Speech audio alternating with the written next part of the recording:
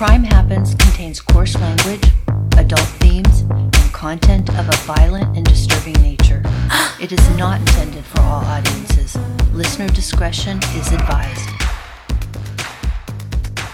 Hi everyone, welcome to Crime Happens, where we uncover the evil that surrounds us. I'm your host, Chris.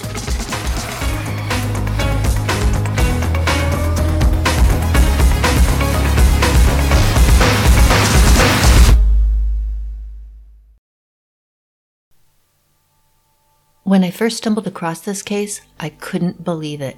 It's such a bizarre coincidence and a parent's worst nightmare, times two. On October 12th, 1999, little 10-year-old Pamela Butler was rollerblading on a street near her home in Kansas City, Kansas. Without a care in the world, she had just bought some cookies and was having a great time. Her sister Penny was with her, and she was watching Pamela skate. But she wasn't the only one watching Pamela. The girls didn't notice the man parked nearby in a white pickup truck who was also watching Pamela, until it was too late.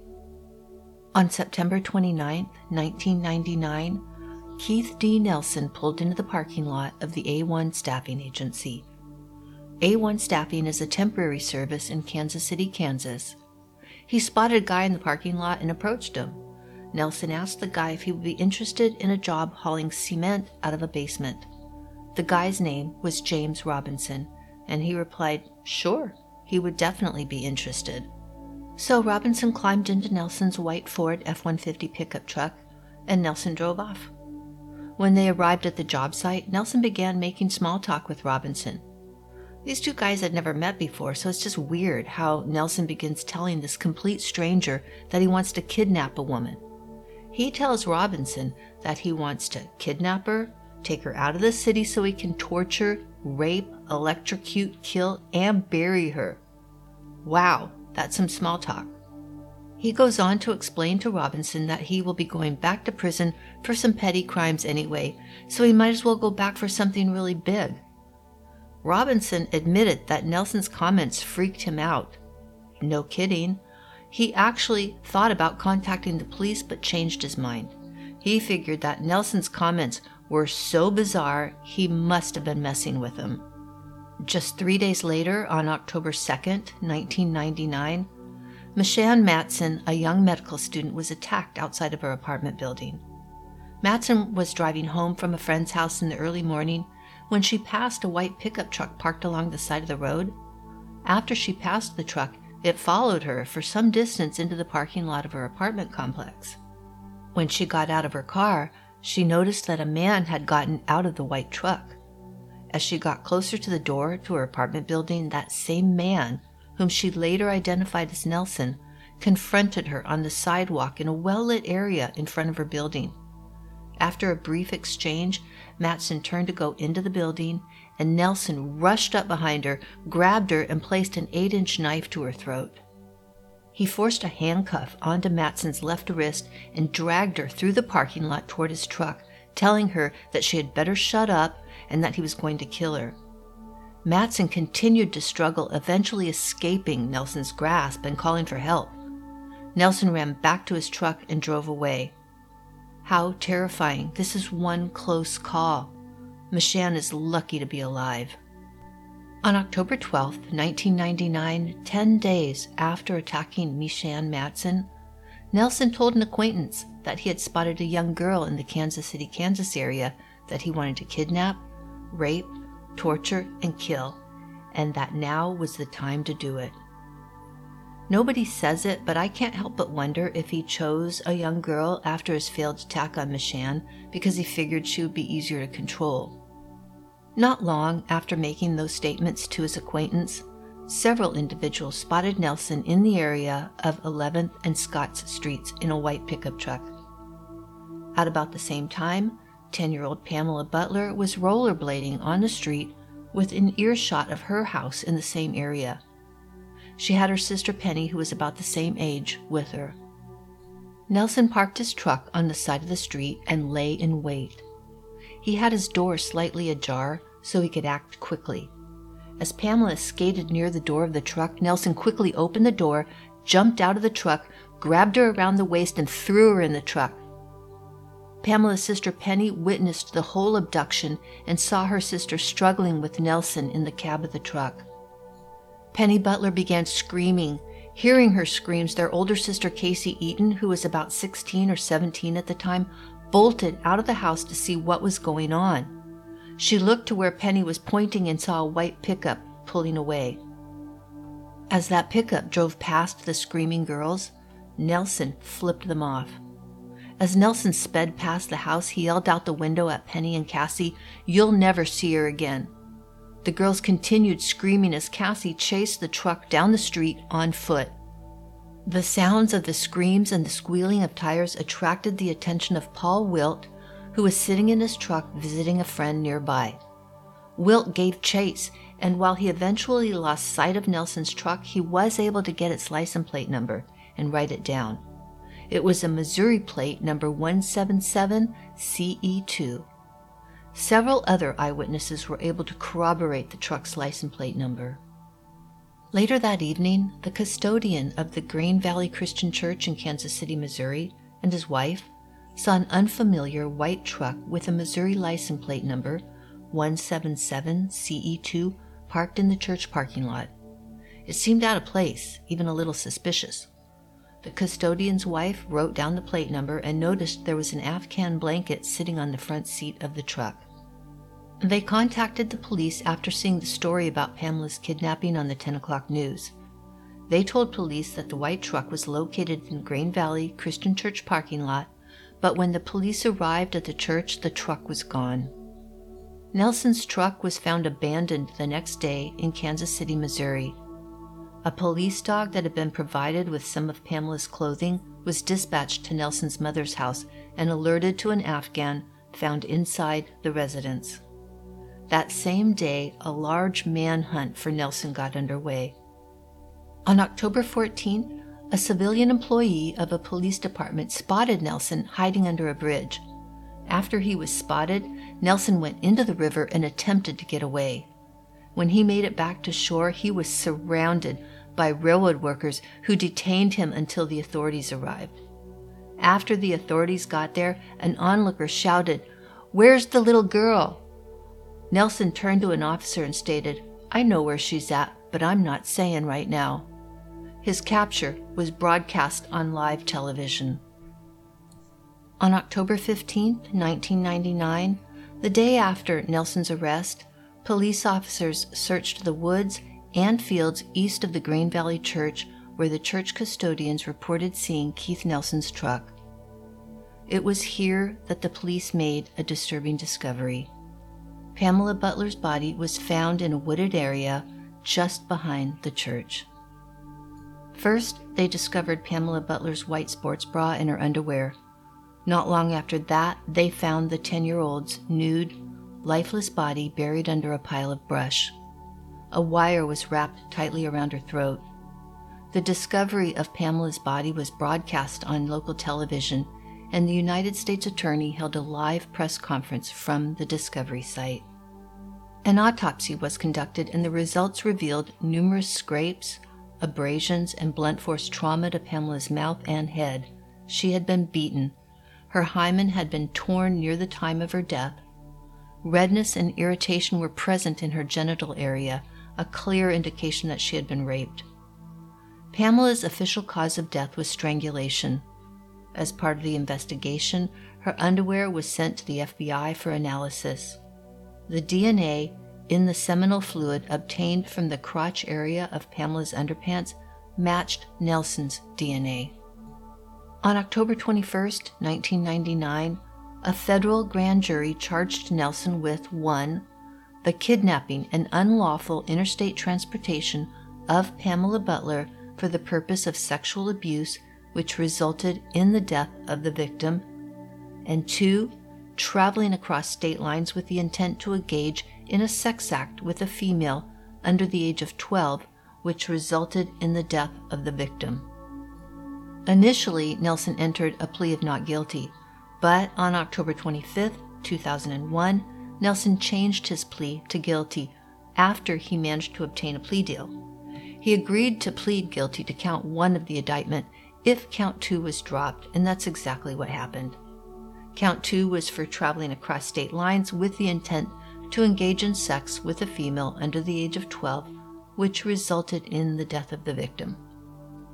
Basically, this means that in return for pleading guilty, prosecutors agreed to drop a count alleging that he sexually assaulted the girl.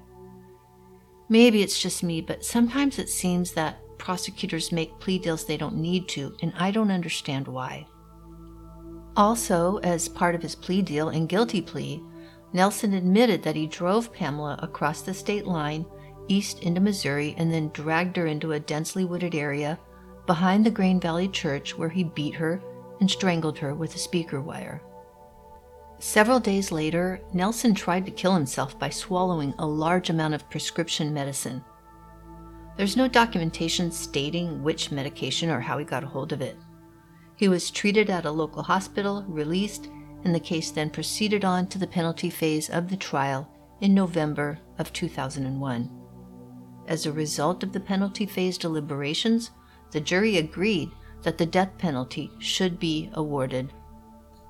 The OC Register reports that, quote, "At sentencing, the district court offered the defendant the opportunity to address the court. Nelson showed no remorse for what he had done, blistered the district court and the victims' families with a profanity-laden tirade." Unquote. But the saga continues. 17 years later, on April 19, 2017, while Keith D. Nelson was sitting on death row in a federal prison in Terre Haute, Indiana, for murdering 10-year-old Pamela Butler, Sherry West lost a second daughter to a violent crime. Sherry West, the mother of Pamela Butler, is living a true nightmare. Late that Wednesday night, Cassie Eaton, Pamela's older sister, was found sitting in her car, parked outside her home, shot to death. She was murdered about a block away from a playground that was dedicated to the memory of her little sister, who was murdered 17 years ago in the same area. Cassie had been living in Mound City, Kansas, about 75 miles from where her mother was living in Armourdale. About 2 months prior to being murdered, Cassie decided to move back to Armourdale to be closer to her family. She rented a small home and took a job at a local Subway, working in the same Subway shop with her daughter, Angelica Eaton. Her daughter worked the day shift and Cassie worked the night shift. At the time of her little sister Pamela's murder, Cassie was a teenager, about 17, and already had 1 child. At the time of her own murder, Cassie was 34 with 4 children and 1 grandchild. About this same time, Cassie began dating a 41-year-old man named Amencio Lansdowne, and they eventually became engaged. When Lansdowne entered Cassie's life, her family didn't care for him at all. He's described as being 5'9", weighing about 130 pounds, with a bald, shaved head and blue eyes. Lansdowne has multiple tattoos, including one with Cassie on the side of his neck and a skull on his upper back. If the Cassie tattoo on the side of his neck is referring to Cassie Eaton, he spelled her name wrong. Her name is spelled C-A-S-E-Y, but it's pronounced C-A-S-S-I-E. According to KSHB, Lashia Union Butler, Cassie's niece, said, quote, "The first day I met him, I knew he was a bad person. The way he looked and the way he acted was just not right for my Aunt Cassie." Unquote. Cassie and Lansdowne were only together for a few months, but during that short period of time, her mom confirmed that Cassie was indeed subjected to domestic abuse by Lansdowne. According to online records, at the time Lansdowne was living with Cassie, he was also registered as a sex offender after being convicted of attempted aggravated indecent liberties with a child. The offense took place in 1997, and the victim in that incident was only 14 years old. Lansdowne was also out on bond for leaving the scene of an accident. It's unclear if Cassie and her family knew about his criminal record. On the night she was murdered, Cassie was working at Subway. Her work shift ended at 10 p.m. and she left for home. Just 2 hours later, she was found shot to death in her car outside her home. According to court testimony, Lansdowne told witnesses that Cassie had shot herself, though he had left the area before police arrived. Witnesses said that Cassie and Lansdowne had only dated for a short time, and that Lansdowne was angry because he believed she was seeing other men. Based on those witness statements and Enemencio Lansdowne's criminal history, he was quickly identified as the primary suspect.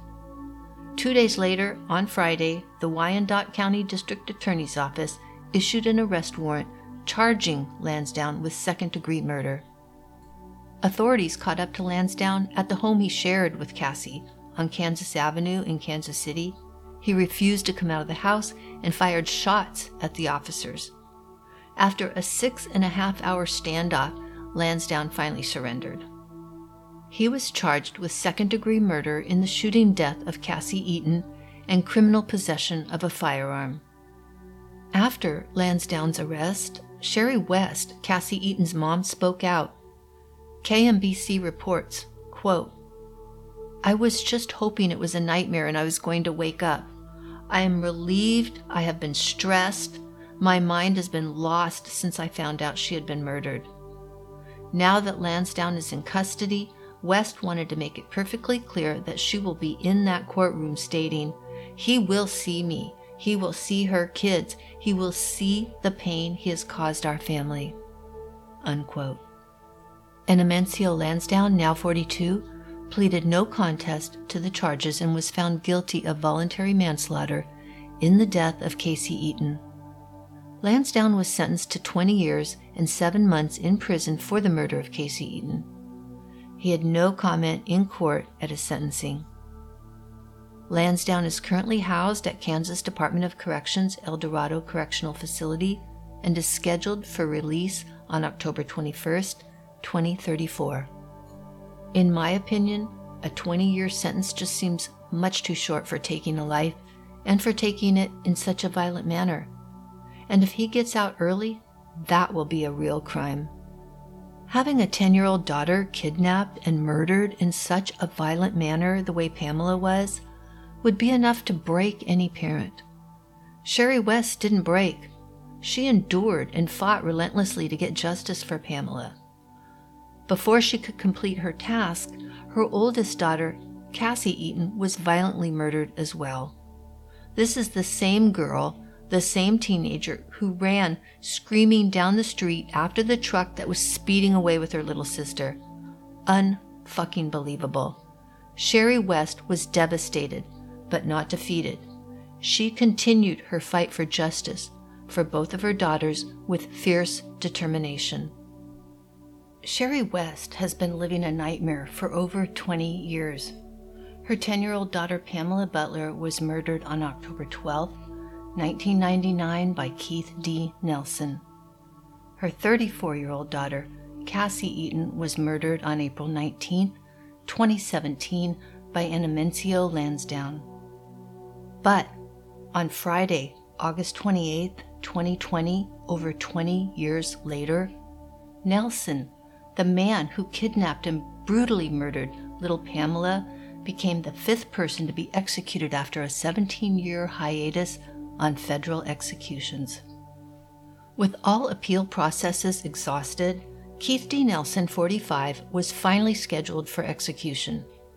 He didn't make a statement prior to receiving a lethal dose of pentobarbital to stop his heart. CNHI reports the execution began at 4:23 p.m. Media witnesses could see Nelson's sheet-draped body lying on the gurney. His breathing became visibly labored during the process, but he made no movement prior to being pronounced dead at a federal prison in Terre Haute, Indiana at 4:32 p.m., about 9 minutes after the execution began. Inside the execution room with Nelson were individuals identified as U.S. Marshal, 2 Bureau of Prison officials, and spiritual advisor Sister Barbara Batista of the Sisters of Providence at St. Mary of the Woods. Most notable was the fact that Pamela's mother and sister were both there to witness the execution of Nelson. Following the execution, CNHI News reports that Sherry West, Pamela's mother stated, quote, "What happened to Pammy was just horrible. She suffered a horrible death. She also said she felt guided by her daughter to fight for Nelson's death. I feel at peace now, and I feel that Pammy's soul is at peace and that she can rest. That was my number one goal, to give her justice so she can rest.